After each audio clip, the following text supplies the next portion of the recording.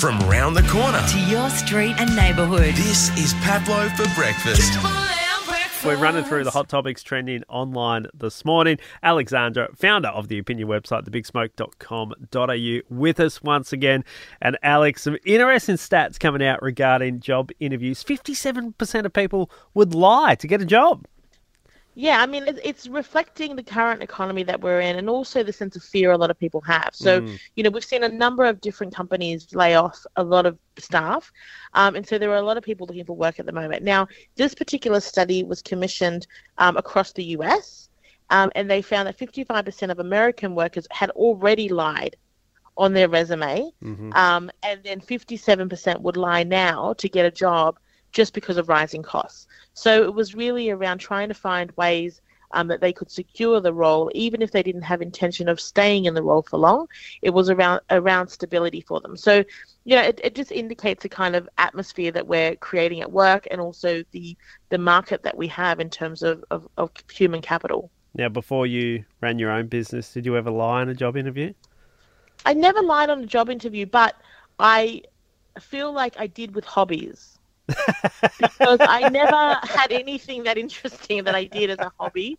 So I didn't lie about my education or my work, but I would say things like, I like to go for runs. Or, I knit. I don't know. I just wanted to be seen as interesting, and I really was not.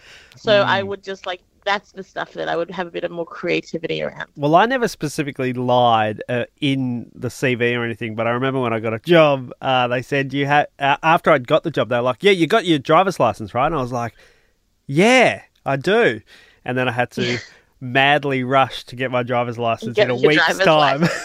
Yeah, exactly. And I think that, but you know what? That's all the light stuff. We have seen people lying about serious. I mean, I've heard about people who got jobs as CEOs. And then years later, they found out that they never had any experience. So it's pretty mind-blowing.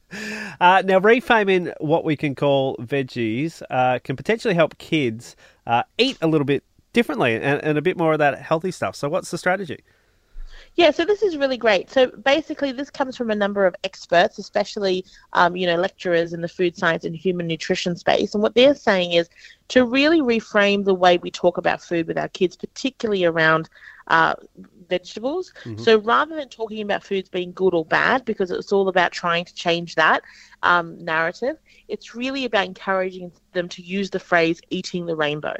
So rather than saying, please eat your carrots, please eat your celery, or whatever it might be, you're talking about eating the rainbow. And so you're encouraging a kid to basically think about food as evidence-based, rainbow-coloured, fun, positive.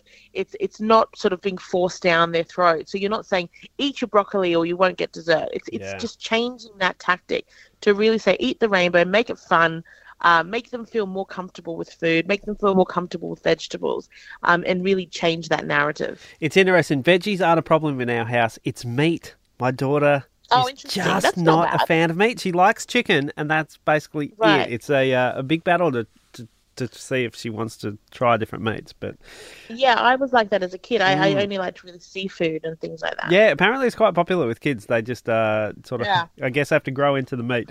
Now, weird objects people use for toilet paper. Over the last couple of years, we've been having, toilet paper, running out of it. But apparently we could have been using something else this whole time. I mean, I didn't realise this, but, it makes sense. So toilet paper is common in Australia and the US and in the UK, much of the Western world, but 70% of people don't use toilet paper. So they use bidets. Yeah. So that's very common. And actually it's becoming more common in Australia. There's been a number of different, news reports around how more and more homes are actually being purchased with a bidet installed. So that's really interesting. But you know what? It's a fascinating thing to see what people would use for toilet paper, something that you think about.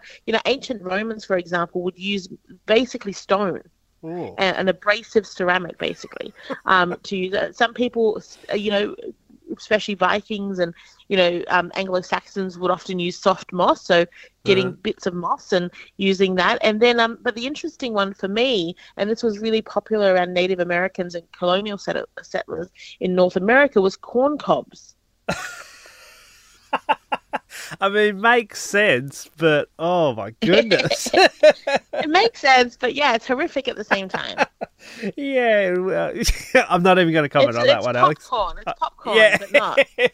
I would stick with the bidet for sure. Thebigsmoke.com.au. Jump on there, join the conversation. I'm not having corn tonight, that's for sure.